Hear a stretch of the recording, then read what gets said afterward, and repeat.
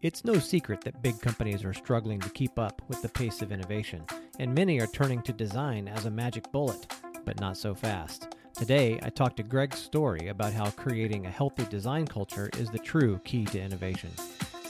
This is Design Driven, the podcast about using design thinking to build great products and lasting companies. Whether you're running a startup or trying something new inside a Fortune 1000, the tools, methods, and insights we talk about will help you create things people love.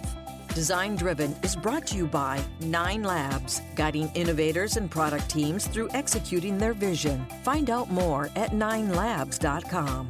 And now, your host, Jay Cornelius. Hey, everybody. Welcome back to Design Driven.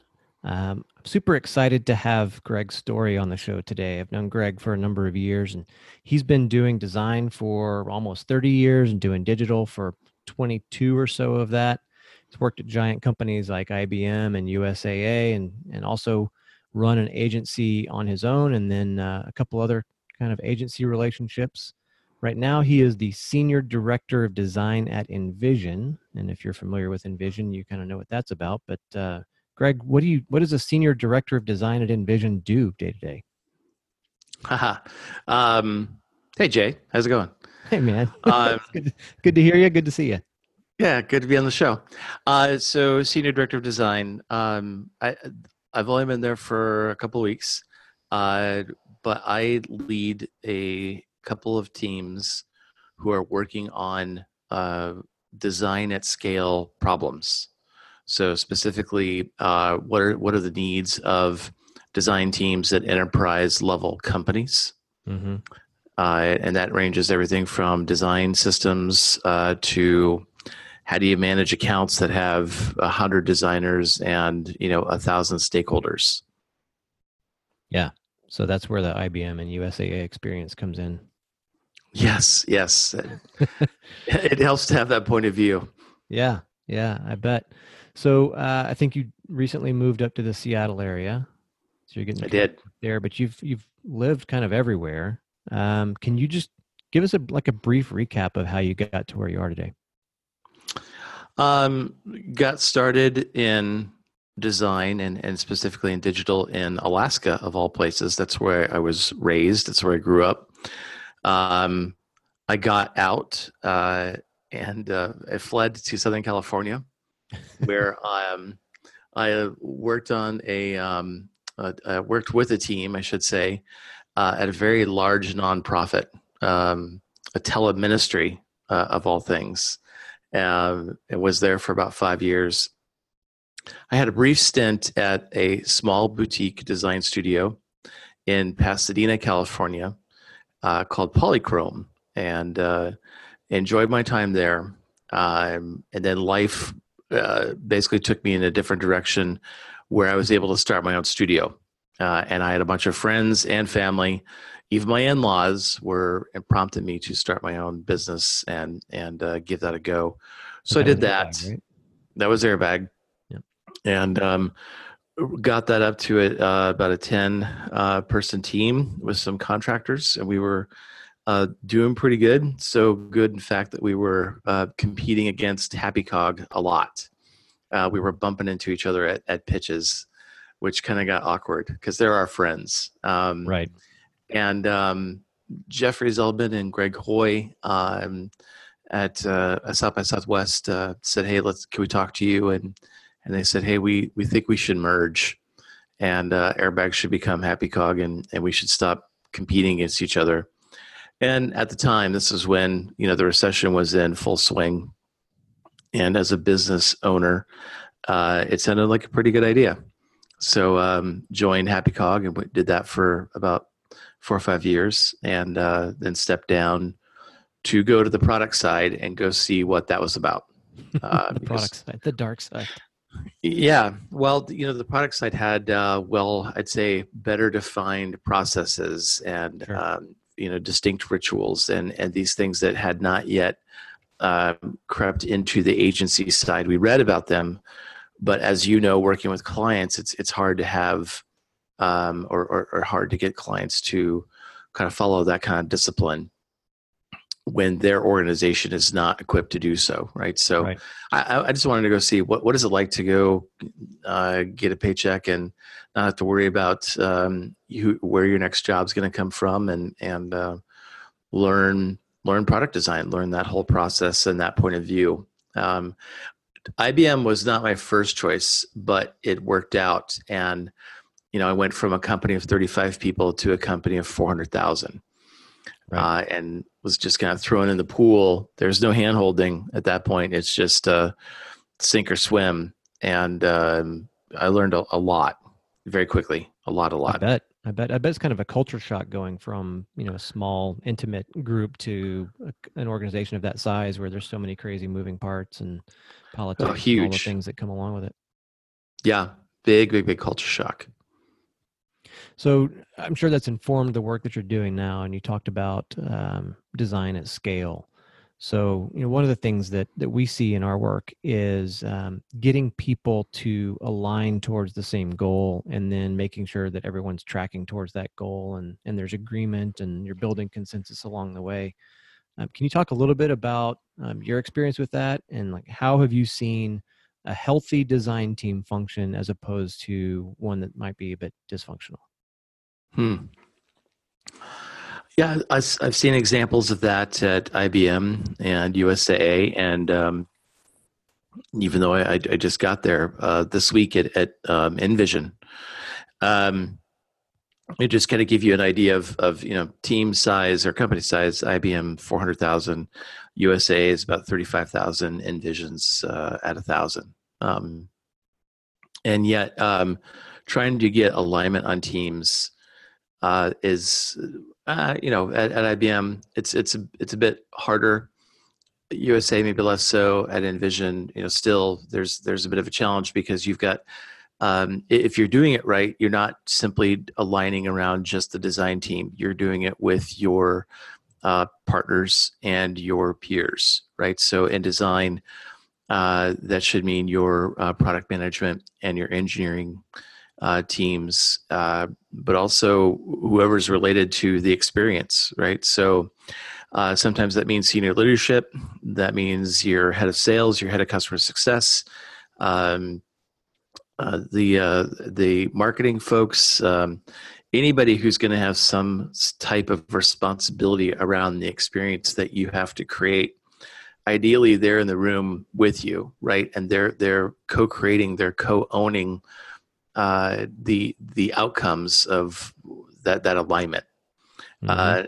At IBM, to me, it was, and at USA, it was more difficult, I'd say, because the people that you were typically working with that were non-designers had remarkable tenure, and when you're dealing with people who have been working for the same company for a couple decades, they've seen a lot of different processes come in and out, and so design to them is kind of just the latest and greatest fad that they feel like, I'll do your thing. I'll write on the sticky notes. I'll, talk about stuff that's up on the board and put my dots up there.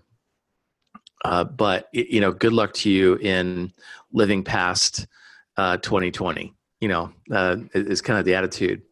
The difference is when you actually can bring in some user data through, primary research, and or if you can get these folks to participate in any of your research activities, that usually is a big eye opener. And so anytime that you can bring that into, your alignment exercises, to me, that's where I saw, that's kind of what it takes to get everybody in the room aligned on what you're trying to do. Yes, that changes the conversation from being kind of subjective based on everyone's opinion and experience to, real data on the person that you're designing for and what they're trying to accomplish. Yeah, exactly. And, their point of view, right? When we can bring in some of the layers of empathy,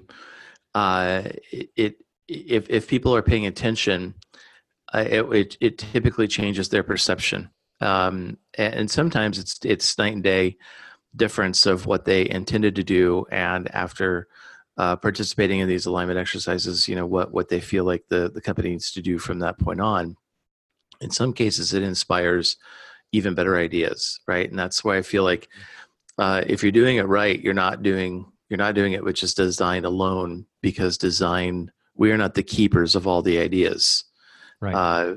We're the ones that are hopefully trained and have the capabilities of exercising empathy and being able to replay that or represent that in a way that others will understand and gain that empathy themselves. Yeah, and that's one of the core challenges of being a designer, right? Is getting people to understand the value of of the decisions that need to be made and how you're going to make those decisions and the outcomes that you're seeking. Like that's not just a digital thing. Like one of the things that we struggled with is, we focus on doing digital stuff, but so much of what we do applies to everything. And it sounds kind of grandiose to say it that way, but when you think about designing a set of shoelaces or, a doorknob or, a website or something like Facebook or, the underlying principles are essentially the same. And it seems like it's taken the web group, right? All the UX people or, the old web standards crowd, has taken those people a long time to kind of come around to be able to codify things in a way that business people can understand. So I'm curious, like, what are you seeing in terms of the boardroom conversations around how design has an impact on business? Yeah, well, I mean, it's in my experience, it's top of mind for anybody who's running a design organization in any company of size. It kind of reminds me of web folks, departments, whatnot, back in the 90s, the late 90s, where you get pulled into a boardroom and they're saying, why are we spending all this money on, technology and air quote web designers? Where is the benefit? Right. How are we recapturing the money that's going out? And you would just have to assure these people, like, you just stick with this, right? This is not going to go away. You need to invest in this because it is the future. And I feel like design is right there. Here we are 20 years later, and to some degree, we're pulling back in because most of what we're talking about in design is digital. But the boardroom conversations are the same. Why are we paying millions of dollars for this design program? Where are the outcomes? Where are you moving the needle? Right. And that's where you're seeing, some of these reports, thankfully, are starting to come out. You have IBM paid Forrester to do an independent study to evaluate, hey, is design at IBM actually doing anything? And Forrester came back and said, absolutely. You're shipping things 33% faster. Your cost, or maybe it's you're shipping things 3 times faster. Again, it was a bunch of threes, but you're shipping things faster. You're reducing your cost to bring things to market. And there's another metric, but they were able. Forrester was able to make the case that IBM, yes, you're getting something from this investment. It just slipped my mind.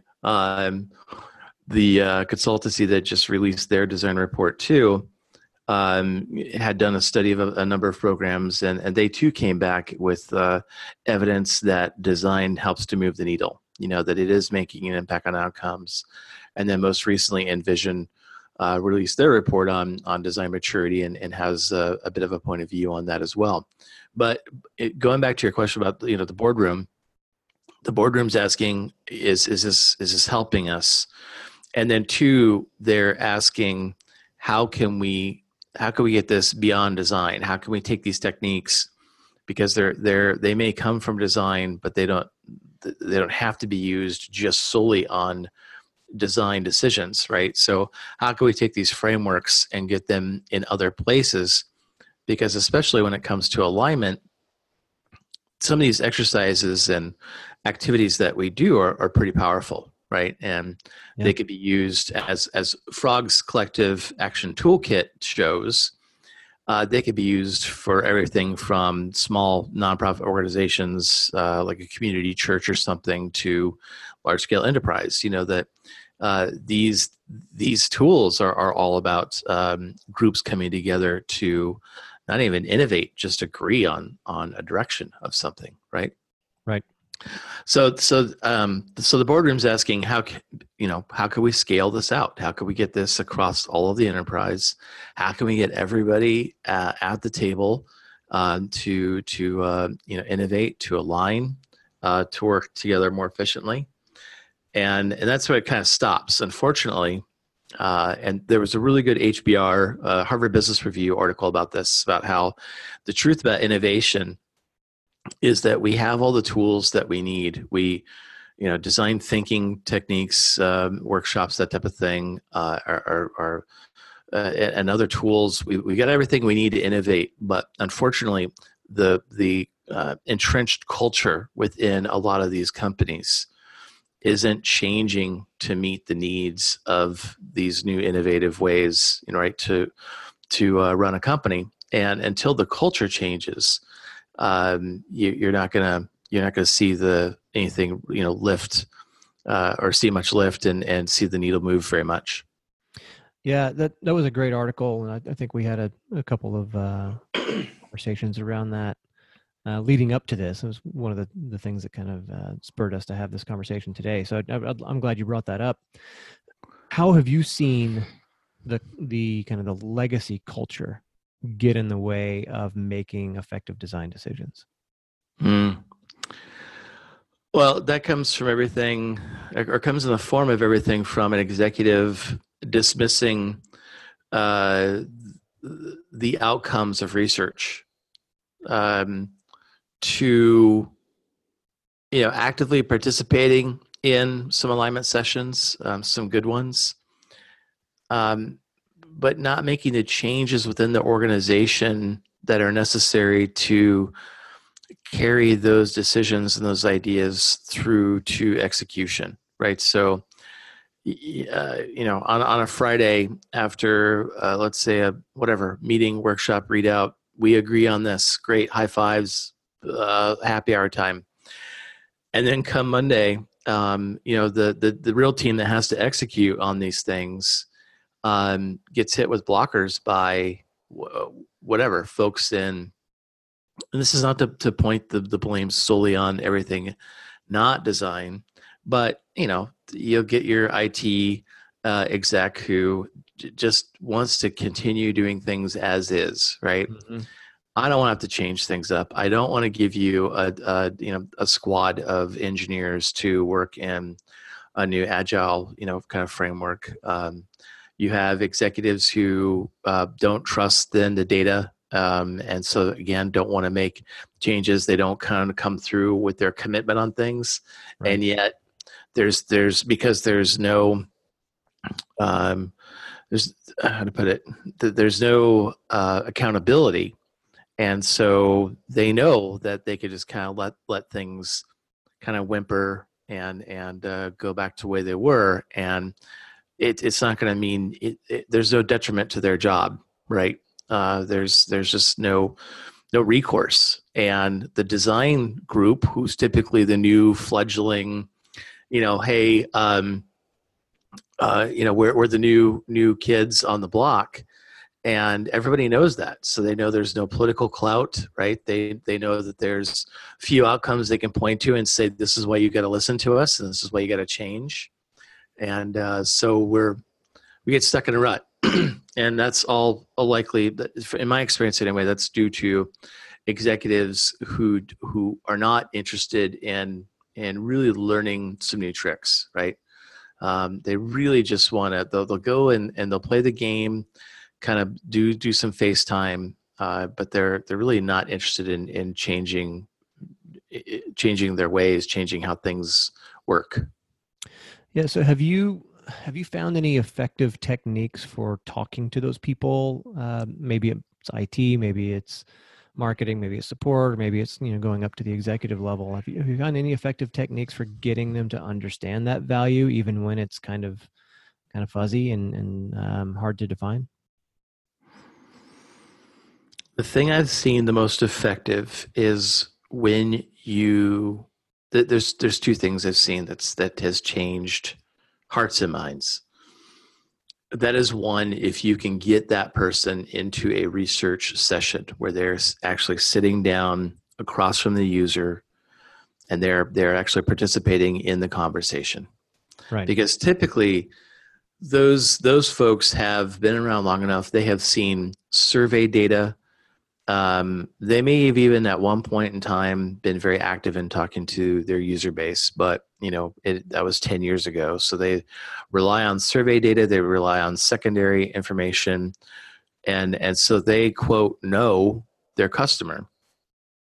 And it's really interesting when you take that person and you put them in front of a customer for the first time and whatever, 5 to 10, sometimes longer, 15, 20 years. And I've seen a lot of eyes opened, after that session. Like, wow, I thought I knew who we were working for. Turns out I was wrong. Right. I've seen that happen a couple times. The second is just simply through an empathy exercise, thinks, feels, says, does, again, based off research, based off a profile that's put together through, I should say, some in-depth research. I don't mean we went and just talked to some folks for, a couple minutes, but where you're able to show them, look, we had 20 hours of recorded conversations, broke that into utterances, spent 3 days at the wall trying to gather these things that people said into themes. Mm-hmm. And then from that, right, from this synthesis, here's what our people want us to do. And I think when an executive can see the amount of rigor that was put into a research like that, and then out comes, a bona fide persona that has not just the thing that points to something that we should make or something we should do, but here's feeling, right? Here's actual emotion that was expressed. I've seen people understand, like a light bulb has gone off, like, okay, now I get this design thing, right? You're actually going after the hearts and minds of our users and trying to understand that, not just, what's going to trigger a purchase decision within 15 seconds, right? You're getting to try to understand them a lot more. Yeah, this is a lot deeper than a casual survey or like Nielsen ratings or something like that, right? You're really trying to understand people on a personal level. Right, exactly. Yeah, and that's sometimes difficult to get a busy high-level stakeholder to spend the time to participate in user research, or to even to try to digest the findings from what might be hours and hours of talking to real customers. So have you seen any tactics or techniques to kind of summarize things, executive summary style, in a way that might be more effective than just saying, here's what we think or here's what we learned? Well, when you can point to some stories that says, X company saved X multi-million dollars by testing some ideas through design. I think each executive has their own triggers. I think the thing that I've seen really turn some heads is if you can send an executive to design school, to D school. We need more of those.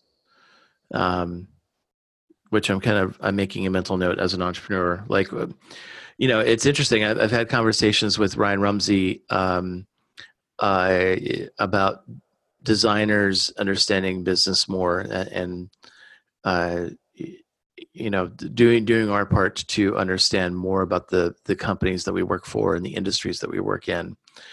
Now, just talking to you, I realize there's still a pretty good market out there for executives who really need to understand design and how to incorporate that into their not only their own day-to-day activities, but to help change or alter their point of view on leading their own part of their organization or their own company. Yeah, it'd be nice if B School incorporated some of the D School activities, right? And if you come out, you come out with an MBA that you actually understand some of how this design process works, at more than just a cursory level? Oh man, I'm sure there's a lot of teams in the Bay Area who would love if MBAs understood design more, because there's a lot of MBAs that right out of school are given the authority to run a design group, and they have zero experience running design. Yeah, exactly. So, yeah. Exactly. So back to that HBR article, because there were a couple of things, and I'll post this in the show notes. There were a couple of things that I thought were kind of interesting about the friction between what people want as an innovative culture and what they actually get because they don't change the way that they think about, or they don't change their approach. And I think when you sent that article to me, it was you were the first of like 4 people to send it to me in the same day. How do you see that overall kind of innovative attitude incorporated with kind of the traditional or maybe even some of the newer thinking around design process? Like how much overlap is there? In my experience, the two are kind of attached to the hip. They're almost like, it's almost like a symbiotic relationship that, especially if I feel like an executive rarely talks about design without the word innovation being like right behind it. Right. Right. Like that's the reason why we're like, well, air quotes, we are investing in design is because of the promise of, for them, it's the promise of innovation, right? How do we, old stodgy company, innovate? How do we get out of our shell? How do we get out of our comfort zone? Design. That's what's going to get you there, right? So I feel like that's I mean, one part that's the truth, but the thing that is not said is 1 + 1 doesn't equal 2, or that's not the equation.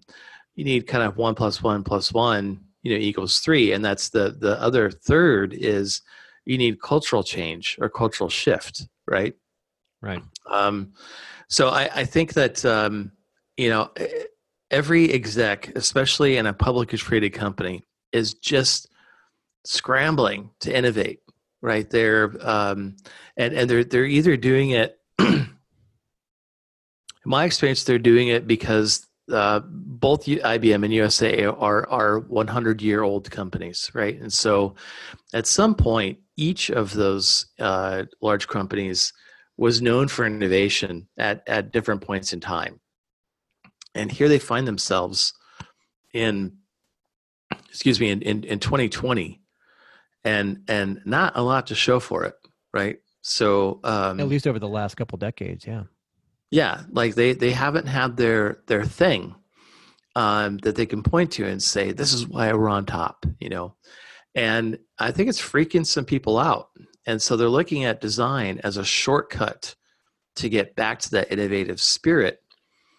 But they're looking at it as kind of like something you could just plug and play and then you're good, right? So that someone could come to them and say, are you innovating? And it's like, yeah, we got a design department, so you bet. Where innovation is right around the corner. And it that's why that HBR article is so important, is you can't, yes, you can get there, but it definitely requires some org changes, and it requires cultural change. And if you're not behind it, it doesn't matter how much money you throw at design and how many designers you bring on board. If you're not behind it and if you're not part of the team, you're never going to get there. Right. And so it's not just about instilling a process. It's about shifting people's minds and the way that they think about the process. Yeah, it's a 1-2 punch, and there's a lot of companies out there that forget they need to take that second swing. Yeah. Yeah, exactly. I think the last time, so you've been on the show before, and I think the last time we talked was kind of a similar thread about just the culture of design organizations. So now that you're at Envision, and I'm not sure what your future holds in terms of day-to-day work, but it seems like you're focused on design at scale. what do you see being some of the kind of short-term things that companies can do? Like what could they do Monday morning that would help them be smarter and more effective at creating whatever it is that they're trying to create? Well, first thing I'd recommend is you get every exec. I was going to say from every department, but I don't know that that's necessarily true. But you get your designers, your engineers, your product management folks.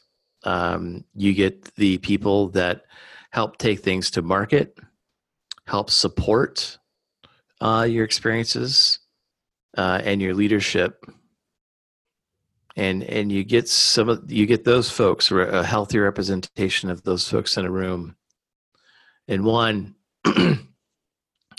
make sure that they introduce one another, that they actually know each other. That they actually know each other, and you lock them in a room and say, "This is your new team, right? This is your primary team. Whatever you're doing before, that was secondary. You folks have to work together. You have to represent your part of the business, but you will all represent the user at the end of the day, right?" And I think it's that kind of mindset of, kind of like when Columbus burned the ships, like, sorry, our round trip ticket just burned up in the lagoon, right?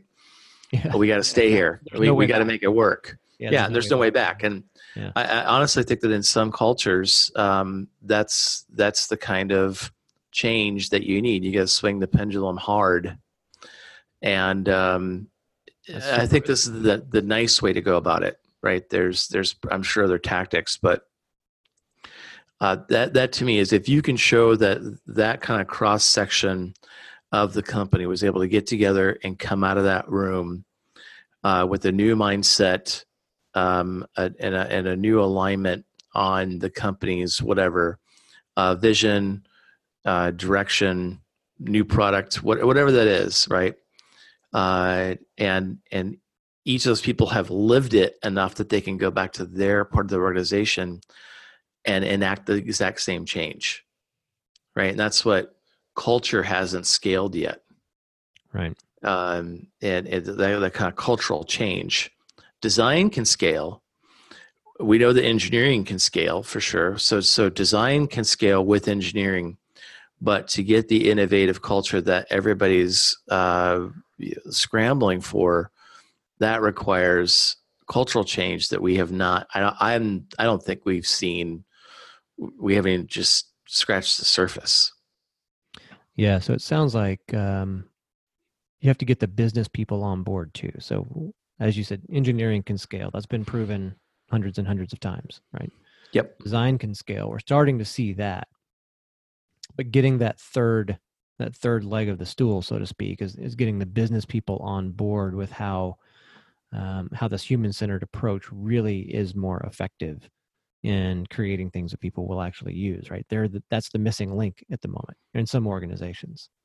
Yeah, and the funny thing is the same companies that want to innovate, I would simply say, if they would just listen to design, but if they would, if they would really look at this seriously as the other part of the investment, right? The investment in design is shelling out a lot of money to create dedicated space for the practice of design.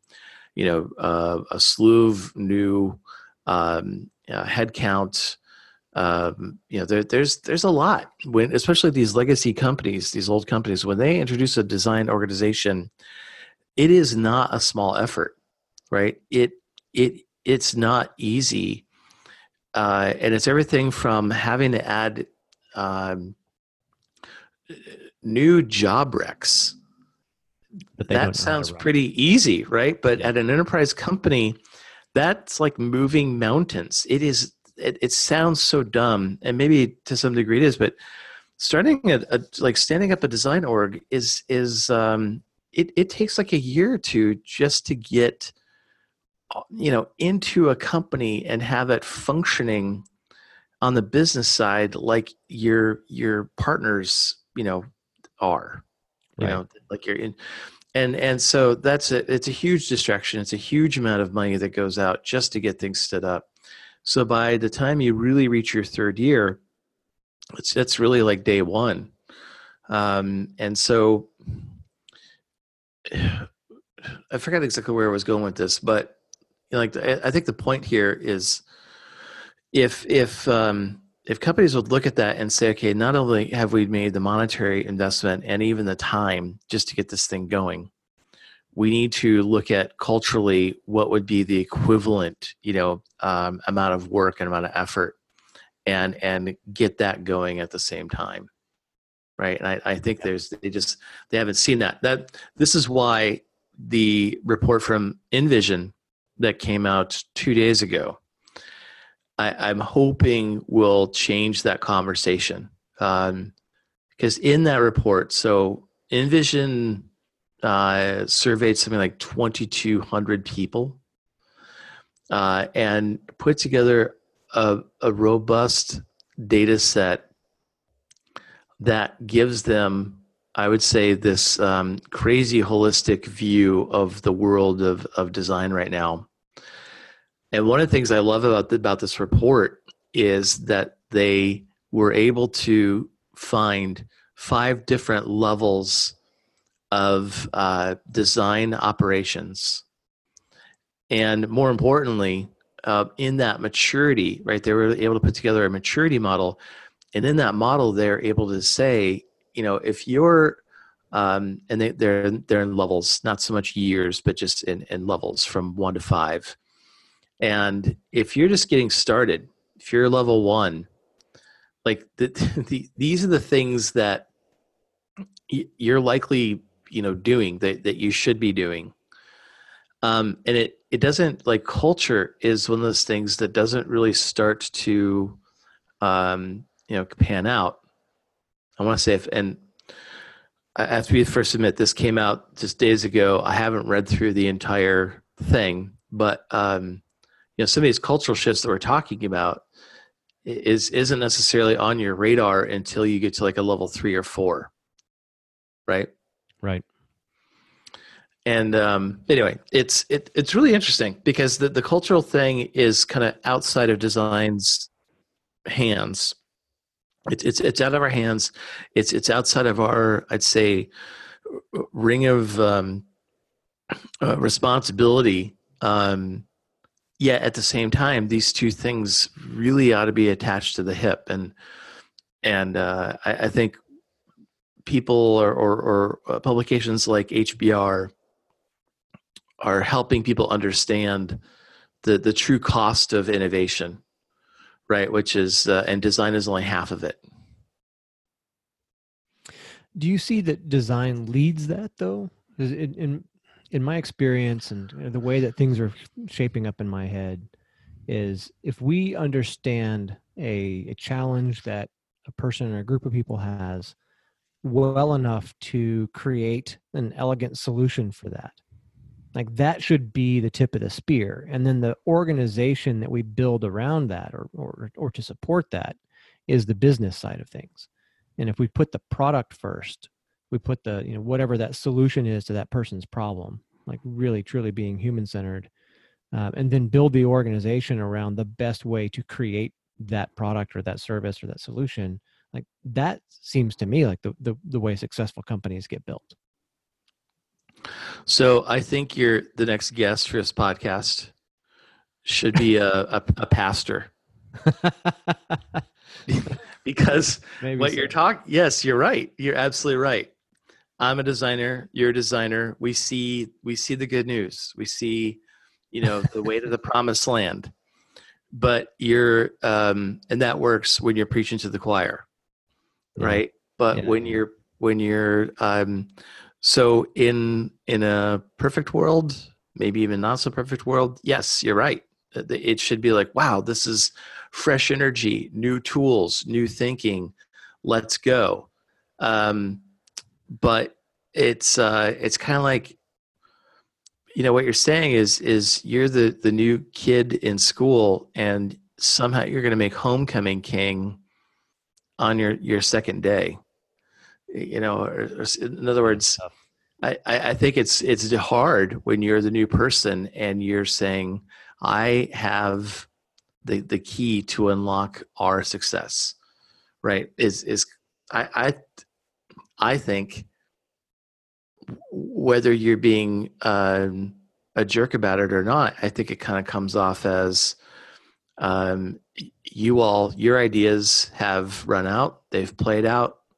That's why I've been brought in to save the day, right? I literally, I feel like that's what people think of designers. Maybe not everybody, but I've seen quite a few who look at us as, oh, you guys think you're the hottest new thing that's going to save the company, right? Or it's going to, and I don't know. There's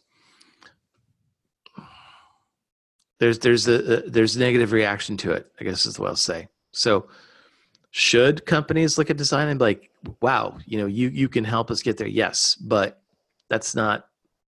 I don't think that's human behavior. It's not the reality we live in. Right. Yeah, unfortunately.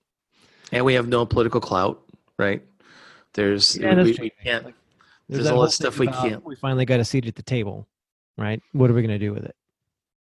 Yeah, I'm talking to Ryan. He and I had some really good chats recently, and it's like, be careful what you wish for. Yeah. I know some people that have a seat at the table, and I got to tell you, when they're at the table, no one's calling on them saying, "Hey, what do you think?" A seat at the table means you typically, from what I've seen, a seat at the table means, hey, all the other departments just reported a bunch of numbers that tells me they're doing a good job. Where's your data? Right. And right. So the people that have the seat at the table are now trying to have to enumerate design. Yeah. Which is super hard. Yeah. And it doesn't look good. Right. Because typically design's the new kid on the block, and we're trying to build, mature and get to the point where we're delivering like the other groups, and it's not easy. It's not easy.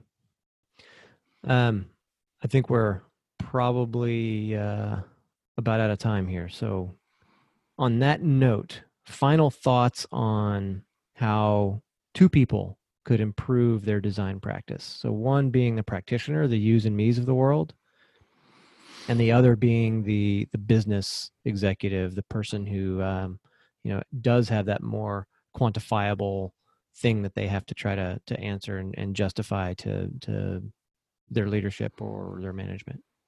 Yeah. So for the practitioner, I'd say care less about tools, more about frameworks. Right. I work with a lot of designers. I talk to a lot of designers, and there's a lot of attention to the actual craft of design. When design today means new ways of thinking about problems and new ways of thinking about how to solve for problems. But that requires more design. I'm going to call it design thinking. Sometimes it's not, quote, design thinking. Sometimes it's just coming up with different ways to look at a problem, right? Yeah. And I don't see a lot of designers in general looking to learn those things as much as they are, oh my God, new tool. Right.